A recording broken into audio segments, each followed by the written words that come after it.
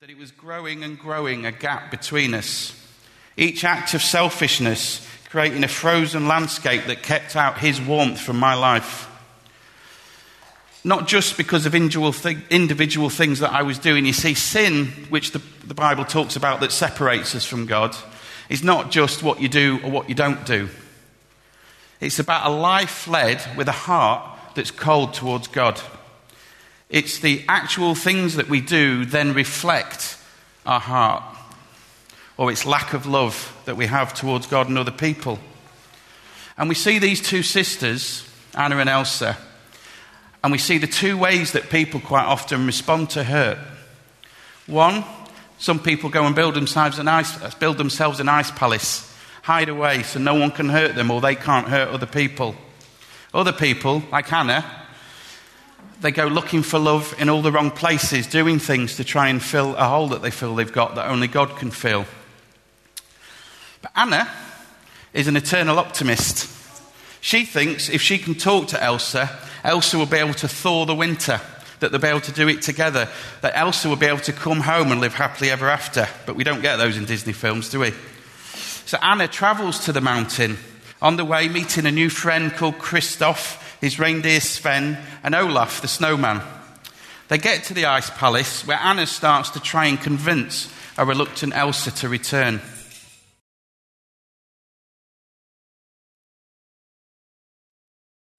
I actually feel really sorry for Elsa and Anna, but she actually comes to realise that her selfish act has actually condemned other people to a difficult life.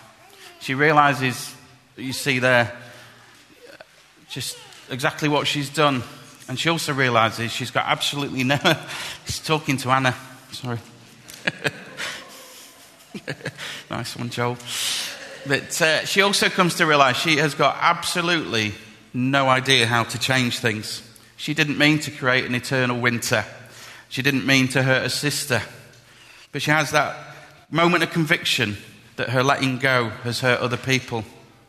And I've had that feeling. I remember in the events leading up to me coming to know God, I could see my life and how I'd come to my actions and the way I'd lived my life had offended God. I could see I hadn't lived for him. I also recognised I had absolutely no idea of how to fix it, or anyway, I had no way myself to fix it. I had created an eternal separation between myself and between God. I was frozen and I had no idea how to thaw. So we see in her upset, Elsa has accidentally frozen Anna's heart. Kristoff, meanwhile, who we haven't seen yet, takes Anna to see some friends who just happen to be trolls, to let him know that Anna's heart is freezing and only an act of true love will thaw her heart. Elsa is captured and returned to Arendelle and locked away in a prison. Now, Kristoff and Anna assume an act of true love must be something romantic. So Kristoff races Anna back to Arendelle for a kissing session with Hans, who is the guy she's just got engaged to. But they get back. Cover your ears if you don't want to know a big plot twist. It turns out Hans is a bad guy. Hans pretended to like her because he wanted to be king. So he leaves Anna to die and tells everyone Anna is dead and that Elsa has killed her. Elsa escapes from prison, knowing that Hans is going to try and kill her. And Hans goes after her with a sword while Anna is looking for Kristoff.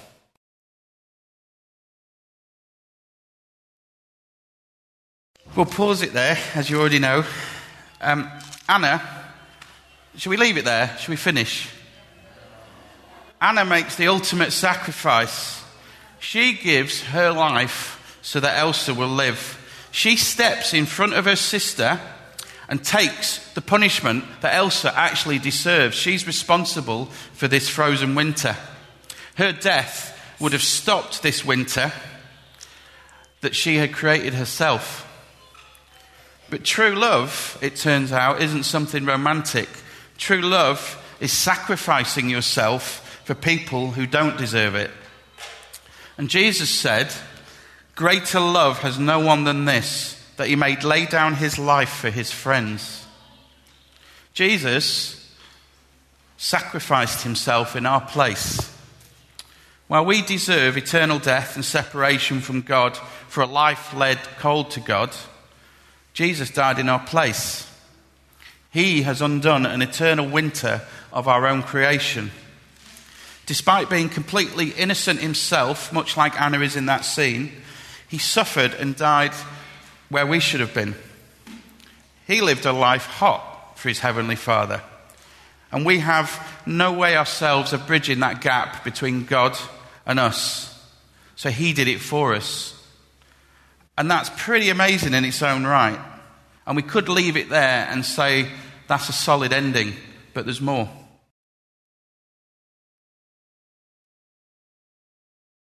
I always think how amazing it is that they're stood over a boat just as she melts the ocean and they don't just go...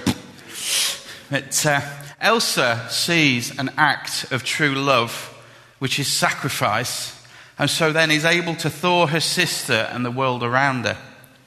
The act of true love thaws Elsa's heart, which then leads Elsa... I've said that bit. Only through appreciating a sacrifice made in love does Elsa understand herself and become able to change. Likewise, we can only be thawed ourselves when we consider the sacrifice Jesus made on our behalf. Our hearts are thawed by an understanding of his love that we've been singing about this morning. Jesus' mission wasn't just to die on the cross. His message isn't just that he gave us his death. It's that he's given us his life. He also sent his Spirit to live in us and thaw our hearts and send us out into a frozen world. In the Bible, God says, I will give you a new heart and put a new spirit in you. I will remove from you your heart of stone and give you a heart of flesh. We don't have to stay frozen. God has made a way so that the coldness that we have towards him is forgiven. And when we receive Jesus and his Spirit, he provides a way of melting our frozen hearts, of changing us from within. Olaf the snowman said to Anna, some people are worth melting for. John 3:16 says, God so loved the world that he sent his only Son so that whoever believes in him will have eternal life. God thought you were worth melting for. Bingo lollies. Anyone got... What word didn't I say? No, I said that one, didn't I? Okay. If you've got hippopotamus on your sheet, there's a chocolate lolly here for you.